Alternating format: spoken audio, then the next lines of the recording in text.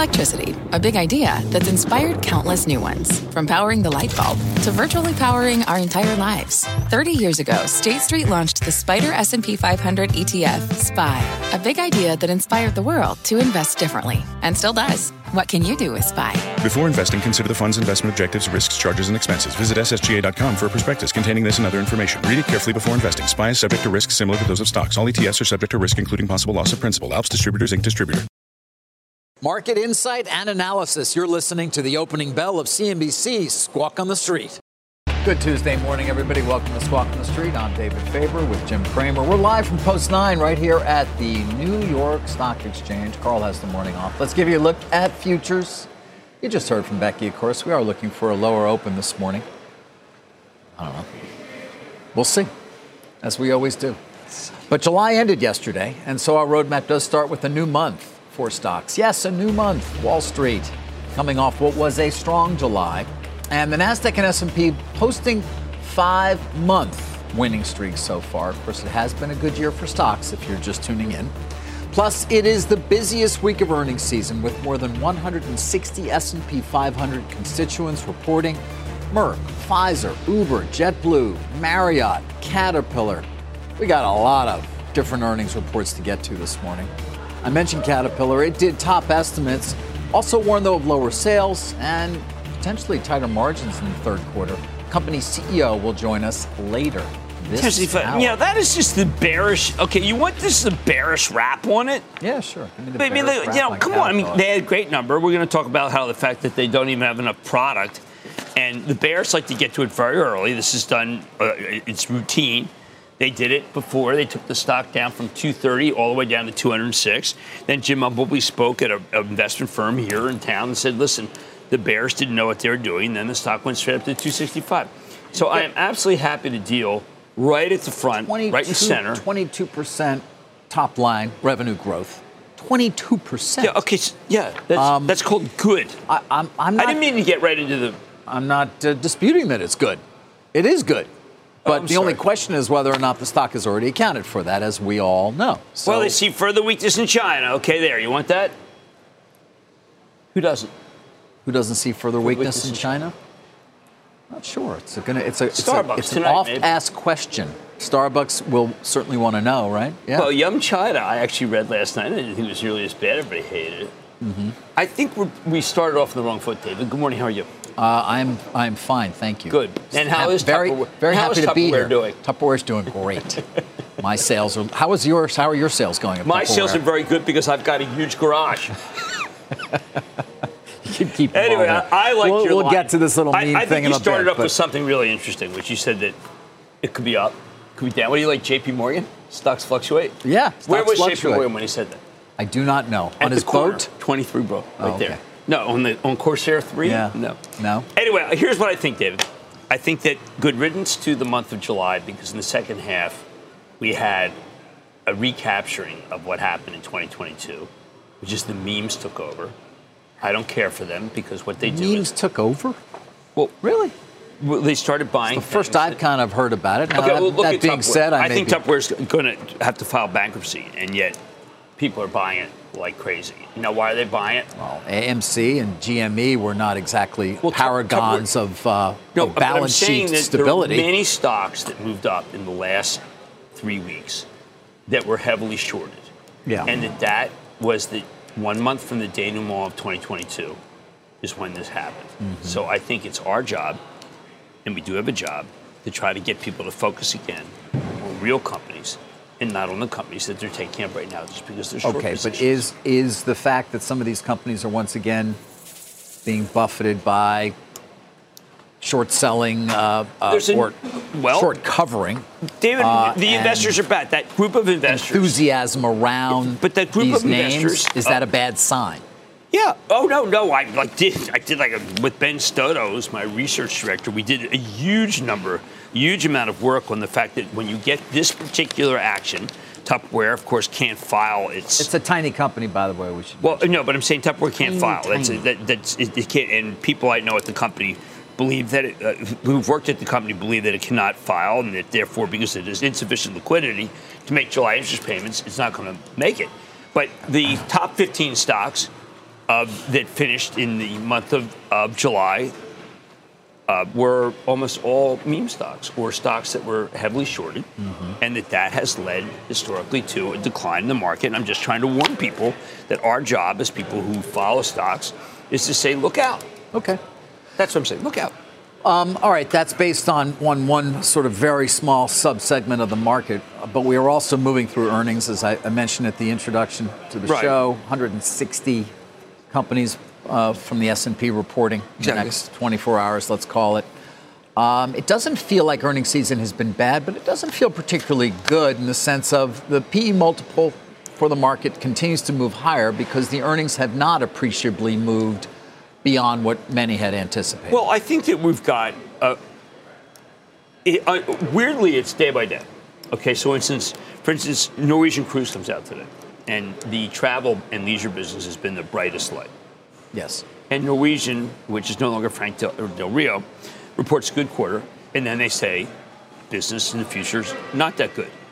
JetBlue reports a good quarter, and business in the future not that good. Suddenly, Marriott reports a quarter, business in the future better than expected. So you have what I regard as being at this moment mixed. And mixed is not great. Mixed is not great. We started off very hot. We started with Wells being good and JP Morgan being good, Bank of America being okay. Then the next week we had a couple of good ones. Well, also the regional banks, which were the outstanding stocks of the month of July. But should they have been? Key did not have a good quarter, but it didn't seem to matter. Zion's quarter was just okay. Those stocks were up top 10%. Right, They're top 10 for Russell 1000. Yes, many of them are up, though, because, of course, expectations have been far worse than what they actually Because reported. what happened in March turned out to be isolated. Right, which was perhaps. We hope it was isolated. We think it was, and at this point it seems to be in the rearview mirror. Look, I agree with you. I mean, but then you take a look at a company like Eaton, which has been up pretty much every day. It's up 30%. And Eaton, it's up 30% for years like CAD. They pivoted to become a company that's very much charging, EV, grid. Stock reports an unbelievable number, and it goes up again, and it goes up again. Now, versus Pfizer, which then I'm saying, what I'm doing is trying to create a mosaic of case by case. Okay. Pfizer reports a quarter, and if they don't get that Seagen deal, David, of which the FTC is reviewing, then I don't see any growth because they just have this weird cliff that goes on. But then Merck comes back, and Bob Davis on this morning, and he's just developing. Well, Keytruda is amazing. Keytruda is amazing. By the way, we're running through these. We might as well spend a little time on them.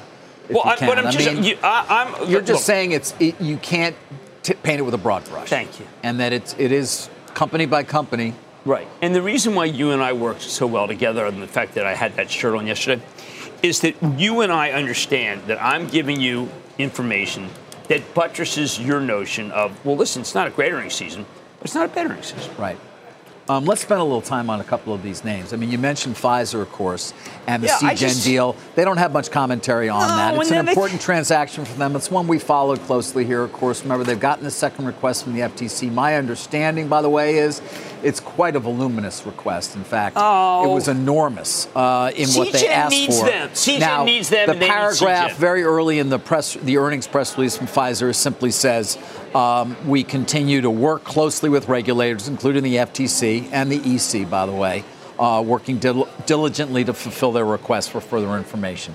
There still is that question, of course, with this very aggressive FTC, particularly on these kinds of transactions as to whether they will still, after that second request is fulfilled, choose to try to block the deal. We will see. But, Jim, Pfizer had such a great 21, of course, in the strength of its COVID vaccines and its antivirals, but used that cash to buy a lot of things, including Seagen most prominently. Right. But you go back 20 years, and it's kind of back to take a look at a 20-year. I mean, it's don't. What do you mean don't? It's just depressing. Yeah, it is kind of depressing. Look at that. It's up 16% in 20 years. It's depressing. And Dr. Bourla, it's a good job. 16%. I mean, they bought this Nurtec, which is, I'm the chief spokesperson for the American Migraine Foundation. It's the most important drug, I think, of our lifetime for 1 billion people who have migraine. Everybody attacks pharma. It's not that easy to do. I mean, look at that thing. That's not where you want to be. You want to be in these smaller biotechs that get sold for enormous premiums. Now, there's a great deal of risk and volatility here. There's not, perhaps, but there ain't much going on when it comes to actual shareholder value being created over a long period of time. Why is Merck creating great value and they're not? By the way, I should ask. It's a great question. Let me just also Bristol's say, not creating great value. Pfizer didn't buy back any stock. By the way, they're returning capital all in the form of dividends. Obviously, they're reinvesting capital in the business. They're also using it to buy other companies. But no share repurchases have been completed to date for Pfizer in 23. Well, David, the world moved on to obesity and diabetes. Okay? Yes. Those are epidemics. Yes. And those were epidemics that were verified as being terrible during COVID. Yes. And the companies that moved on to that, Lilly, Novo Nordisk, are crushing it. They are crushing it. So you had to, so-called, pick your diseases. And if you stuck with just cancer, which is a terrible disease, you did not have the growth. Although back to Merck, which you've mentioned a number of times, Keytruda was $6.27 billion in sales for this quarter. That's winner take all. Up 19%. That's a big number. It's a 21% constant currency. It's an amazing drug. It's an amazing drug. It's saving lives every day. And Bob Davis, who like his predecessor, they just don't like to stop. Say again, they don't what? Bob Davis does not come on and say this is the greatest drug ever, because anyone who's lost a relative to cancer does not want to hear that such and such a drug is the greatest ever, because it may not save them. No doubt. But that was a remarkable quote. Yep. I'm looking at what he had to say, and we're not going to use it because he didn't really say anything. He was terrific. He was great, but it's like nothing we need to listen Okay, so let's just go to Uber because he was more exciting. Well, you want to go to Uber? No, it's not excitement that matters. It's actually who saved more lives this quarter, Uber or Merck? Well, there's no doubt we know the answer. Well, there you go. Okay. You know, I want to stop for a minute on something else you talked about, which is the GLP-1s, which are Mounjaro, the Novo Nordisk drugs. Many say they're a game changer for the healthcare system in this country as a result of obesity. $42 billion, I think, for Mounjaro is going to be the biggest drug of all time. I mean, it may very well be the biggest drug of all time. Lilly stock, we've talked about oftentimes. It's topped J&J's in market value. Well, they're doing study for hypertension. By the way, I want to come back to J&J with you as well. We didn't talk about it yesterday. Absolutely, doing study for hypertension. I think the one that's going to be breakout that no one's going to want to really... Oh, they're doing for sleep apnea. Yeah. The one that no one wants to talk about is they're doing one for heavy drinkers. I know. Well, apparently it also stems your desire for alcohol. Which is my wife's mezcal. That said, and not to... I did have a conversation yesterday with somebody who's deep in on many of these things and pointed out, you know, the way they work is food sits longer in your stomach, essentially. Exactly. Which is not necessarily a great thing. But they also pointed out that you lose a third of your weight loss is muscle mass, which for older people can be problematic once you go off the drug. Right. But did you follow what they're doing next year? How they have it so that the new one is going to be only fat and the question becomes, once you do go off, do you gain back the weight? Have less muscle mass instantly, and that's a real problem potentially. Hey, and then there is Joey Brown at the end of Some Like It Hot. Nobody's perfect, right? Nobody's perfect. And then there is a trial going on right now on the impact of these GLP-1s on overall health, where they're going to be measuring cholesterol, measuring blood, all these other things, to see whether in fact they do have a positive impact, broadly speaking, beyond just reducing weight. Exactly. By the way, losing 25% of your weight in a 12-month period isn't always a great thing either, health-wise. It depends. Remember, obesity is epidemic. Yes. And so, therefore, unfortunately, we know from COVID that diet and exercise failed the American people. Because they did. These are two things that we're just not very good at. I wanted to spend a moment on it because these are such important drugs. I think it's great. We talk about them occasionally. Wegovy does not have. We haven't been following pharma here at CNBC as closely as we have in the past. Yeah. Lilly's built the capacity. Wegovy, Moderna, they have the capacity with Lilly. David Ricks, another one of these non-promotional, fantastic CEOs in the pharma business, is building out a tremendous amount of capacity for Moderna. Novo does not have the capacity to meet the Wegovy. Yeah. So let's keep that in mind. Yeah. Bristol seems to have fallen away, David. The Celgene acquisition did not help them as much as we thought. You have a limited number of drug companies that are really doing well here. And whereas you have a large number of consumer packaged goods companies that are doing well here. But none of those is what you want if we're not going to have a recession. True. If you're not going to have a recession, you know what stock you want? What? Caterpillar. All right, well, we're going to be talking to the CEO later in the program. Also, we didn't get to Uber. Shares are up this morning. We want to talk about that perhaps in the next block of time. It's not crazy. It was up $2 initially. Don't forget, Lyft was one of the better performing stocks. Yeah, Lyft is like a little nothing. It's got, a few $1 billion market cap? Who cares? Why do you dismiss me as if I didn't even bother to do the work? I'm just questioning why you would do the work on things that don't matter. Because 1, 2, 3, 4, 5, 6, 7, 8, 9. Questioning your work ethic. Because I'm just saying, why bother? The 10th greatest gainer in the month of the Russell 1000 in the month of July was Lyft, up 32%. That's why I wasted my time. All right, That's why I wrecked my night. That's why I didn't watch the game. Oh, no, is there was no game? I take it all back. Let's get straight to the point. You want to grow your portfolio to fight rising costs of inflation or pay off your debt, or anything standing in the way of you and financial freedom, right? Yahoo Finance, our sponsor today, can help. For more than 25 years, Yahoo Finance has been helping great investors like you. Whether you're a seasoned investor or just looking for tips, Yahoo Finance makes it super easy by putting all the tools and data you need in one spot. Yahoo Finance takes a holistic look at the financial news cycle, including breaking news, original editorial perspectives, analyst ratings, independent research, customizable charts, and more. You can securely link your brokerage accounts for a unified view of your wealth, including 401k and other investments. That's how Yahoo Finance gives you insights and helps you take a look at your wealth in its entirety. That big picture perspective is what great investors need. For comprehensive financial news and analysis, visit the brand behind every great investor, yahoofinance.com, the #1 financial destination, yahoofinance.com. That's yahoofinance.com. Welcome back. 10 minutes till we start trading here at the New York Stock Exchange. Let's get to a mad dash. Stanley Black & Decker. Yeah, okay, so one of the themes of this quarter is destocking. If you can get rid of your high-cost inventory and replace it with lower-cost inventory but keep your pricing, you've done quite well. That's something, by the way, that Newell did, NWL. You'll see that stock at a $500 million free cash flow bonus. This is 1-2. Now, this stock looks like it's going to be down. All right. And I totally understand that. My Chapel Trust owns it because the reason I look down is because if you look at the numbers, it looks like they didn't do that well. But if you look underneath the numbers, what you see is they got rid of the high-cost inventory. And now they're bringing lower-cost inventory, but they're able to keep their price point because it's got a great brand.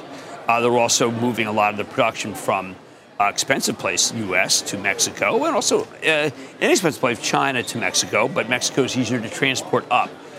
There seems to be in the last 6 or 7 weeks a dramatic increase in the amount of refurbishment and renovation being done in people's homes. We heard this from a company called AZEK not that long ago, which is decking. So there is a bit of a sea change going on in the country where we realized you can't sell your home. You don't want to lose your mortgage, so now you're starting to fix it up again. It's very nascent, and the biggest beneficiary of this will be Stanley Black & Decker. That was one of the most cogent explanations I've heard you give in a long time. Thank you very much. I spent a huge amount of time on this one. I don't even have any questions. Spoke to the CEO. I am curious about this move to Mexico, not just that they're making, it's a really interesting whether move. There are others that are making it as well. I'm so glad you mentioned it because a lot of companies feel like this is one of the reasons why China's having such a hard time. A lot of companies made decisions during the previous administration. Perhaps it's time to be able to move from China to Mexico. Mexican labor costs are a little higher, but the health care is free. The pollution rules are not as stringent, but most importantly, David, KSU. Yeah, Canadian Pacific KSU and Union Pacific. It's much faster to bring and restock Home Depot and Lowe's. Lowe's, by the way, has a much bigger percentage of Stanley Black & Decker. And Home Depot does DeWalt, which is the professional. And they're loaded for bear and ready for this refurbishment wave that, again, started 6-7 weeks ago. By the way, no one seems to be able to figure it out other than the explanation that you can't sell your house because you got that great mortgage. So interesting. Okay. We got an opening bell just a few minutes away, of course. Remember, you can catch us anytime, anywhere. Listen to and follow the Squawk on the Street Opening Bell podcast. A lot more earnings and stocks to discuss right after this.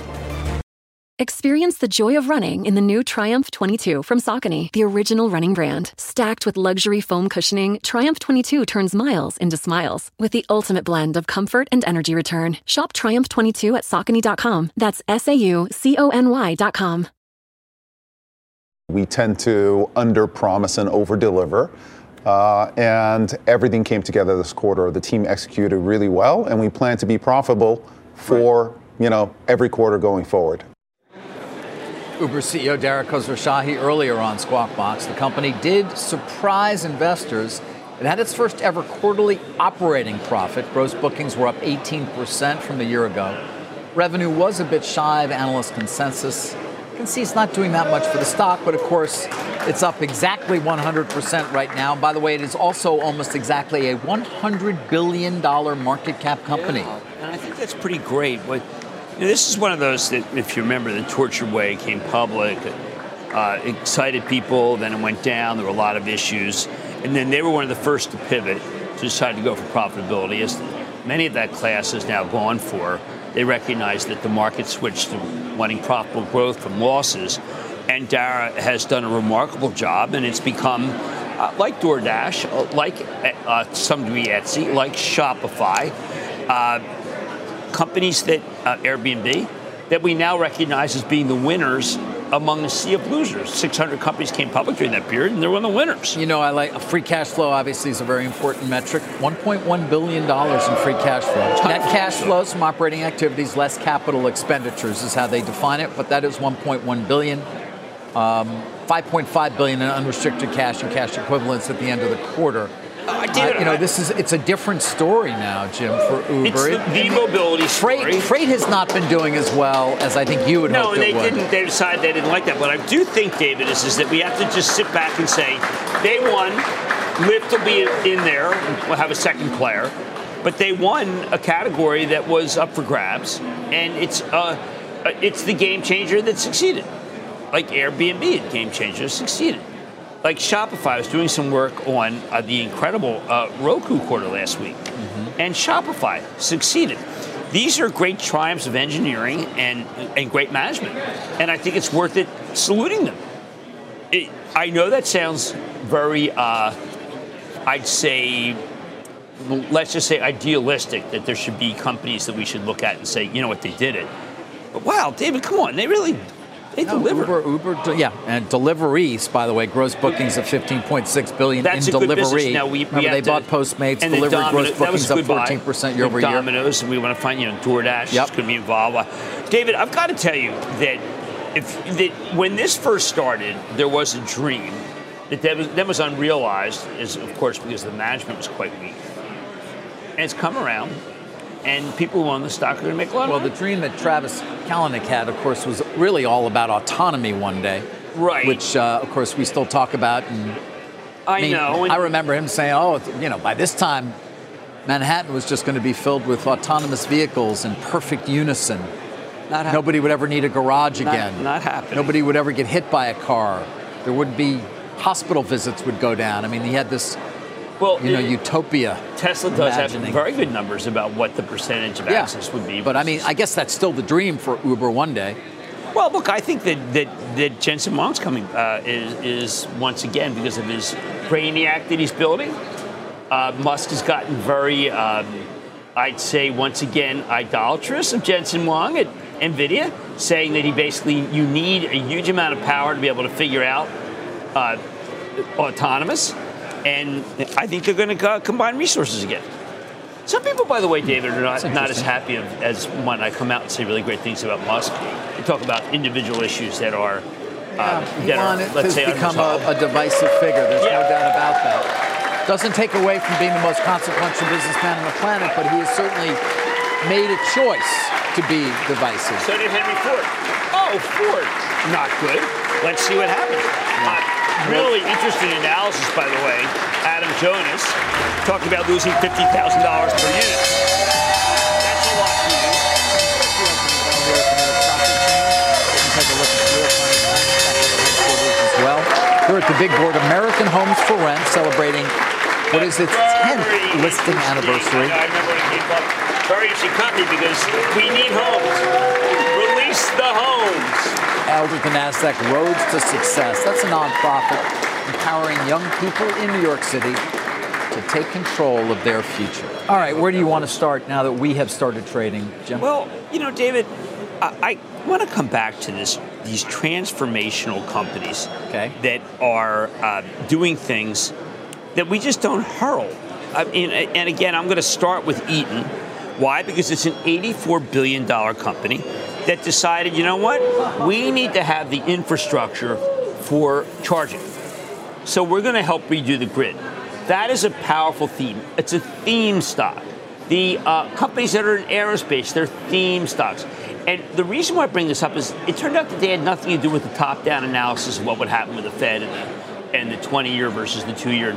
And that I think a lot of people, including us, got caught up in the mumbo-jumbo of what I learned when I was at Goldman Sachs, which is that you've got to respect the yield curve to the point of checking your common sense at the door. But had you spoke to Craig Arnold, who's a remarkable CEO at Eaton, he would say, are you really thinking I'm being constrained by the 20-year? I have a business to run. Parker Hannifin, I have a business to run. Get out of my way. Dave Calhoun, I have at Boeing. I have a business to run. And what we have misjudged is the ability of American business people to outrun Jay Powell, the yield curve, and all those people. And if we focus on the yield curve, we miss Eaton, and we get caught up in something that makes us 5%, and we're happy? We're happy? I don't want no stinking 5%. Well, here you've got a lot more than that, even over the last 3 years, a lot more. Of course, 129%, a very good year. But then we have to worry about Tupperware. Can you get a little more specific at all in terms of what are they providing into the charging infrastructure that is being put in place? In your house. Uh-huh. And they also make the grid so it's much harder. But they also do all this stuff involving trucks, truck drivetrain. They've not given up their old. They're not a beneficiary aerospace directly from the Inflation Reduction Act. No, but they will.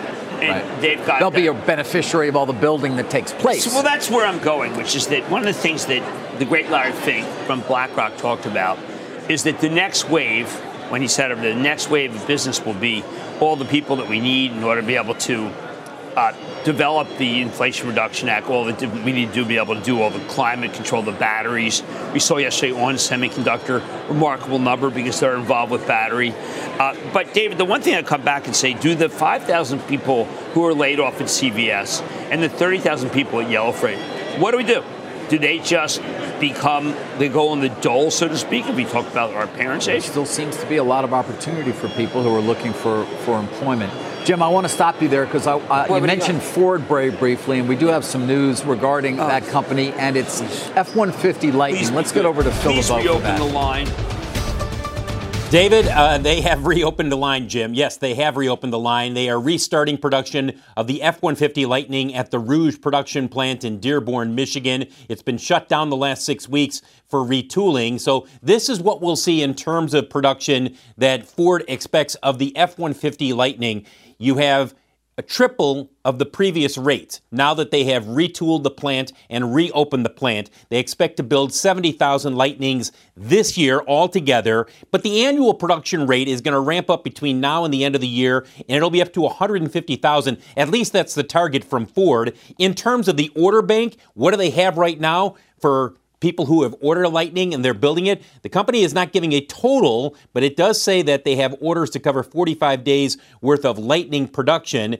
And they have noticed an increase in the number of orders that have been placed since they announced the price cuts 2 weeks ago. They say there is a 6-fold increase in the number of orders that have been placed since then over the last 2 weeks. Lightning prices, remember, 2 weeks ago, they cut them by approximately $10,000 or up to $10,000, depending on the trim level that you're looking at. So certainly good news if you're a Ford investor to see that the Rouge plant is reopened and Lightning production has restarted. Well, Phil, I'm so glad because when I was there, they were talking about doing exactly this, and then I was afraid what they might do is idle things because obviously it seems like almost the world's changed in a very short period of time in terms of what they can make. Now, Adam Jonas, whose work I think we all know is Hot Button, is talking about how Ford could be losing an amount of money per electric vehicle that is just unsustainable. And I have to believe that Jim Farley is going to react to that and maybe figure out a way to make it so that those kinds of losses don't occur. Well, the price cuts will certainly help. The volume will help. There's no doubt about that. But look, they are looking to lose $4.5 billion on electric vehicles this year. 3 months ago, the expectation was that they were going to lose $3 billion. You do the math, Jim. This has been a rough 3-month stretch for Ford as they look at higher costs being sunk into their electric vehicles. Will the volume increase that they are expecting from these price cuts be enough to make a dramatic cut in terms of how much they are losing per Lightning? Not immediately, but they're counting on the second and third generation Lightnings to really get the production volumes to the level that they need in order to become profitable on that line. But Phil, isn't it time for a team of rivals? They've got Blue, they have Pro, they're crushing it. It's very clear that if you have a car that has a combined engine where you're able to, where it goes, you're not as, it's not as dirty an engine. A hybrid. What I'm worried about is this. If I work at those two divisions, I sit there and I look at all my profit being lost by EV. At what point do they say to Jim, you know what? We're tired of being redheaded stepchildren. We're making all the money. They're losing all the money. Do something. No, basically, what you're advocating there with that scenario is siphon it off. Do some type of a spinoff or something with the electric vehicle business. That's not going to happen. That is not in the cards for Bill Ford. He believes that they can make this transition. And I understand what you're saying, Jim. It's going to be a costly transition, far costlier than they expected just 3 months ago. But they do believe that they can make this transition with the internal combustion engine vehicles, with the commercial vehicles, funding the losses in the EV business until they get up to scale. But why can't those two divisions say, listen, we're okay, we're all one Ford, but you have to be held accountable too. We're not the only ones that have to fire people all the time.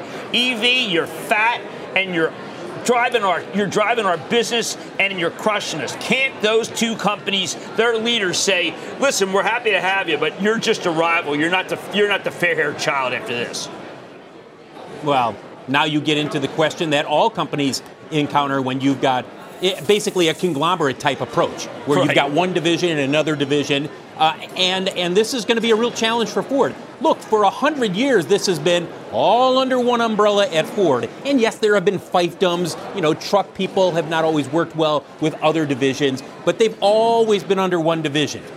That's not the case anymore. Now you have these three divisions, and they're all going to play nice in the sandbox because Bill Ford wants them to play nice in the sandbox. But make no mistake, you will continue to see the ICE vehicles as well as the commercial vehicles fund electric vehicles. And if you're working in the ICE division, you may not be crazy about that, but you know where the future is, and you know what's the future for Ford. You know that you have to do this. Fantastic. This is fantastic. Phil, thank you, as always, for bringing us the news and a lot of analysis along with it. Phil LeBeau. Speaking of companies in transition, Jim, CVS comes to mind because sometimes I think we fail to explain what a transition has taken place there from still what many Americans probably think of as their drugstore, their pharmacy, to a broad provider of healthcare services and insurance. Obviously, they own Aetna. They own Signify Health. They just completed a large acquisition of a home health company. And on from there. They're also laying off 5,000 workers, as you pointed out earlier. Karen Lynch understands the hand she's been given, the CEO by Larry Merlo. She's got a good yield. The stock's down 20% for the year, and I think a lot of it is people recognize, David, that you can get some of your products faster from Amazon than it takes to get that person with the key to open the plastic. It makes it so it's one of the least hospitable places to shop in America, other than its competitor Walgreens. Yes, it's, when you want an ice cream sandwich, although it's very hard to find a good one these days anyway, it really kind of takes the fun out of it when you got to ask somebody to open up the freezer with a key. Look, that said, this is not what the company's about any longer. It's a healthcare company. Yeah. It's a darn good healthcare company, and it doesn't get any credit for it, and I'm glad you brought it up. Very different approach. I mean, Walgreens is sort of not quite as certain. Not yet. I mean, with Roz Brewer. She has to do it. You have to do that pivot. They're going to be doing it with Docs in a Box, whatever you want to call it. But look, these two companies, David, are uniquely challenged by a world where you can put something on Amazon. I mentioned Amazon because they're reporting this week. You put it in automatic and it just comes to your house, and it's just so much easier. At the same time, the estimates for Amazon, just so we know, are still very high. The estimates for Amazon, which we're going to hear from later in the week. Yeah, Amazon Web Services, people are still using a number of growth of 10%. I don't think they can do that for web services. You don't? Ooh. No, I think it'd be 5-6%. That would be the lowest growth rate that AWS has ever had, right? Agreed. Without a doubt. Agreed. I mean, there is a belief that it's going to start inflecting. And yes, that and growth that's is going up. AI. We're talking now about Amazon, and of course, it's an enormously important unit cloud company that's still what is the dominant or number one. Yes, AWS. So, David, I just want to deviate for 1 second. I am sick of companies coming on my show and talking about their artificial intelligence. Okay, why? Because it's such a small part of so many companies' business. Now, there's a very good piece in Barron's about how the only company that really has a huge business is NVIDIA. Secondarily, Adobe does have a big business. But companies that come on, they have money, listen up. If you're going to start by talking about how your AI is going to revolutionize the world, you better be named Jensen Huang. All right. They've been put on notice.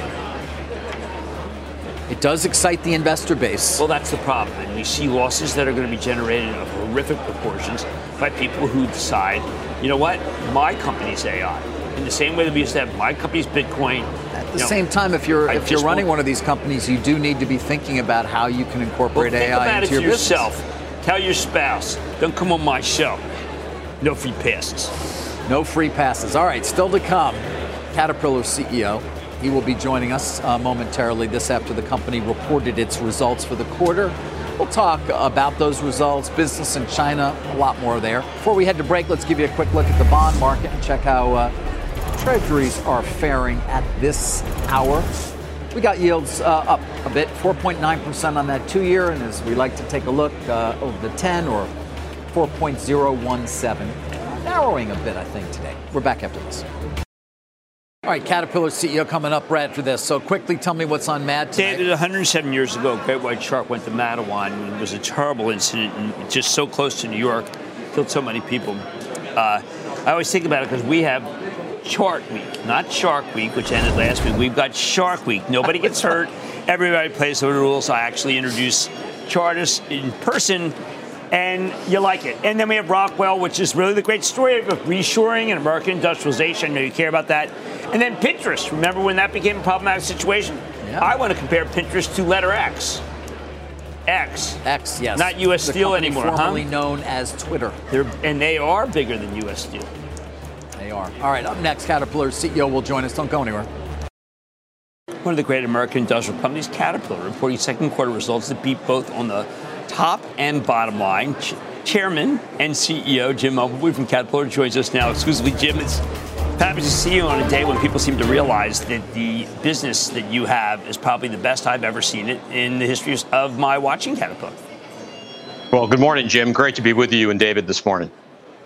So tell me, when you are making more, have more demand than you've ever had, and you're making it for less money, what does that do for the bottom line? Well, I want to start by thanking our global team for just another very strong quarter. Our sales were up 22%. We all three of our primary segments were up between 19 and 27% on the top line, $5.55 in adjusted operating profit per share. First time we've ever broken $5. So that's answered your question.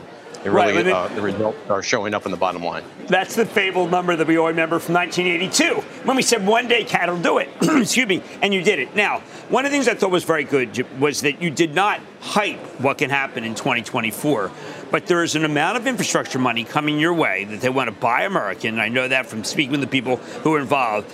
I want to know whether you're prepared for the influx of orders. Well, Jim, we do serve a diverse set of attractive markets, and we talked a lot about all three of those markets on our earnings call. And we are starting to see some benefit from the bills that passed earlier this year. About 75% of our construction industry's business is what we call non-residential, and we are starting to see some benefit from that. It's uncertain in terms of how long it will take for permitting to occur on certain projects, but we do feel that the projects will manifest themselves over time, which will help us. We are working very hard to ensure that our supply chain is robust enough to handle future increases in demand. And we have seen improvement, but there are some pockets of real challenge that we're still dealing with. Why don't you go over those? Because I own them Frank Chapel Trust, and I have been a huge believer. And at 206 said, listen, this is the bottom you came on.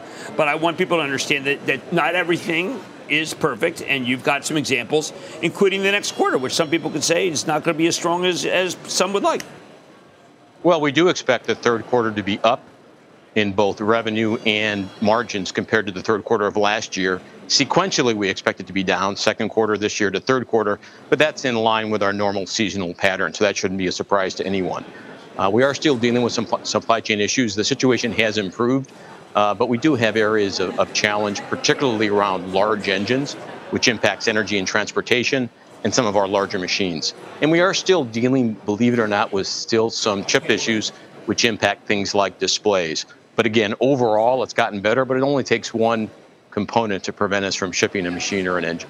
Understood. There is a great misunderstanding about your company. I still speak to people and say, you know what, their China business isn't that strong. I think I've got a half dozen businesses that you have that matter more than China these days. Isn't that true? Well, China typically is 5 to 10% of our total company sales, and we told our investors during our first quarter call that we expected to be below that range, and the market has gotten even weaker, so we expect to be, again, down in China. But the good news is, even with the Chinese market below that 5 to 10% of our typical range, we just produced record results. Again, as I mentioned earlier, we serve a diverse set of end markets: oil and gas, power generation, mining, construction. Yeah, I want to actually ask about another one, but I'd love to come back to China for a second. Not as much really as it matters to CAT as it does to just broadly speaking. I mean, you indicated things were even weaker than you anticipated. What is going on there, Jim?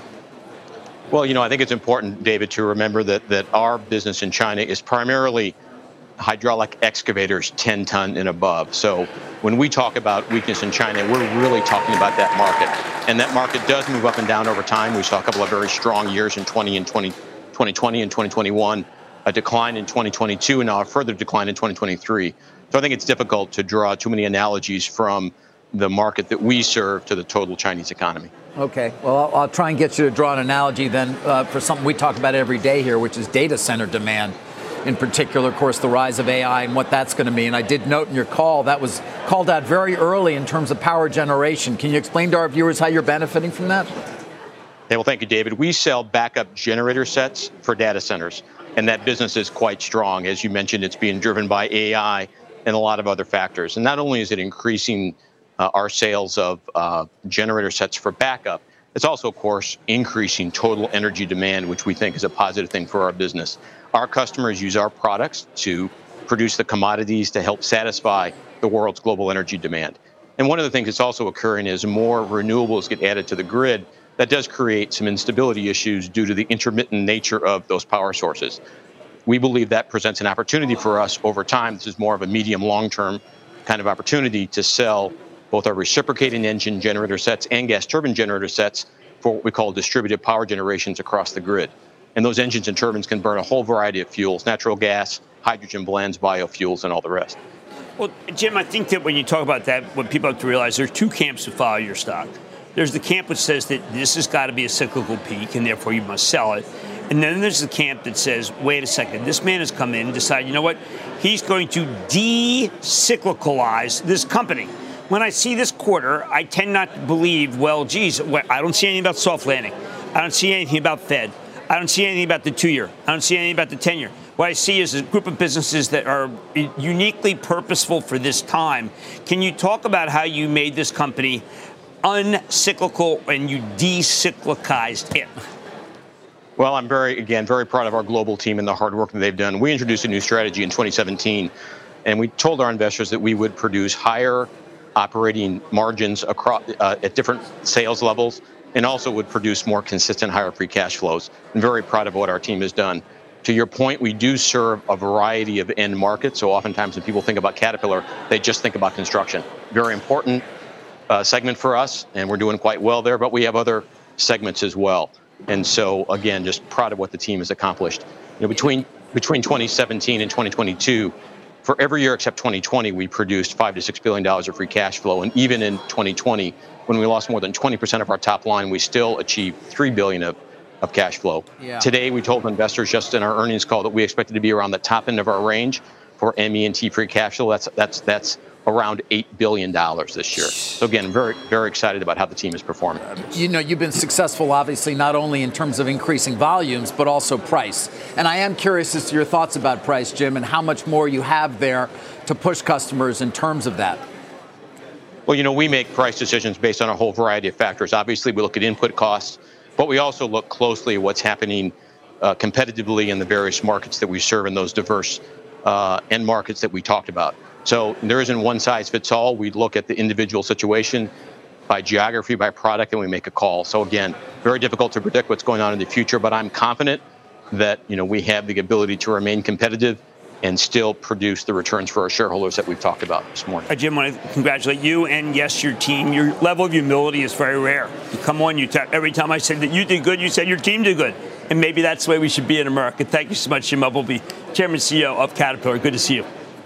Thank you, Jim and David. Appreciate it. 52-week high, all-time high, $145 billion market value now. And as you pointed out at the beginning of the show, the stock has reacted very positively to the call. In 2017, he told me that he was going to make it so there will be no peaks and valleys. And I said, yeah, I'll believe it when I see it. I see it. You do. I believe it. All right. I will see you later, as will everybody else in Mad Money. Coming up right here, we're going to have more reaction to all those earnings we're getting as we kick off a new month of trading. Rebecca. You've been listening to the opening hour of CNBC's Squawk on the Street. All opinions expressed by the Squawk on the Street participants are solely their opinions and do not reflect the opinions of CNBC, NBC Universal, or their parent company or affiliates, and may have been previously disseminated by them on television, radio, internet, or another medium. You should not treat any opinion expressed on this podcast as a specific inducement to make a particular investment or follow a particular strategy, but only as an expression of an opinion. Such opinions are based upon information Squawk on the Street participants consider reliable, but neither CNBC nor its affiliates and or subsidiaries warrant its completeness or accuracy, and it should not be relied upon as such. To view the full Squawk on the Street disclaimer, please visit cnbc.com/Squawk on the Street disclaimer. Experience the joy of running in the new Triumph 22 from Saucony, the original running brand. Stacked with luxury foam cushioning, Triumph 22 turns miles into smiles with the ultimate blend of comfort and energy return. Shop Triumph 22 at Saucony.com. That's SAUCONY.com.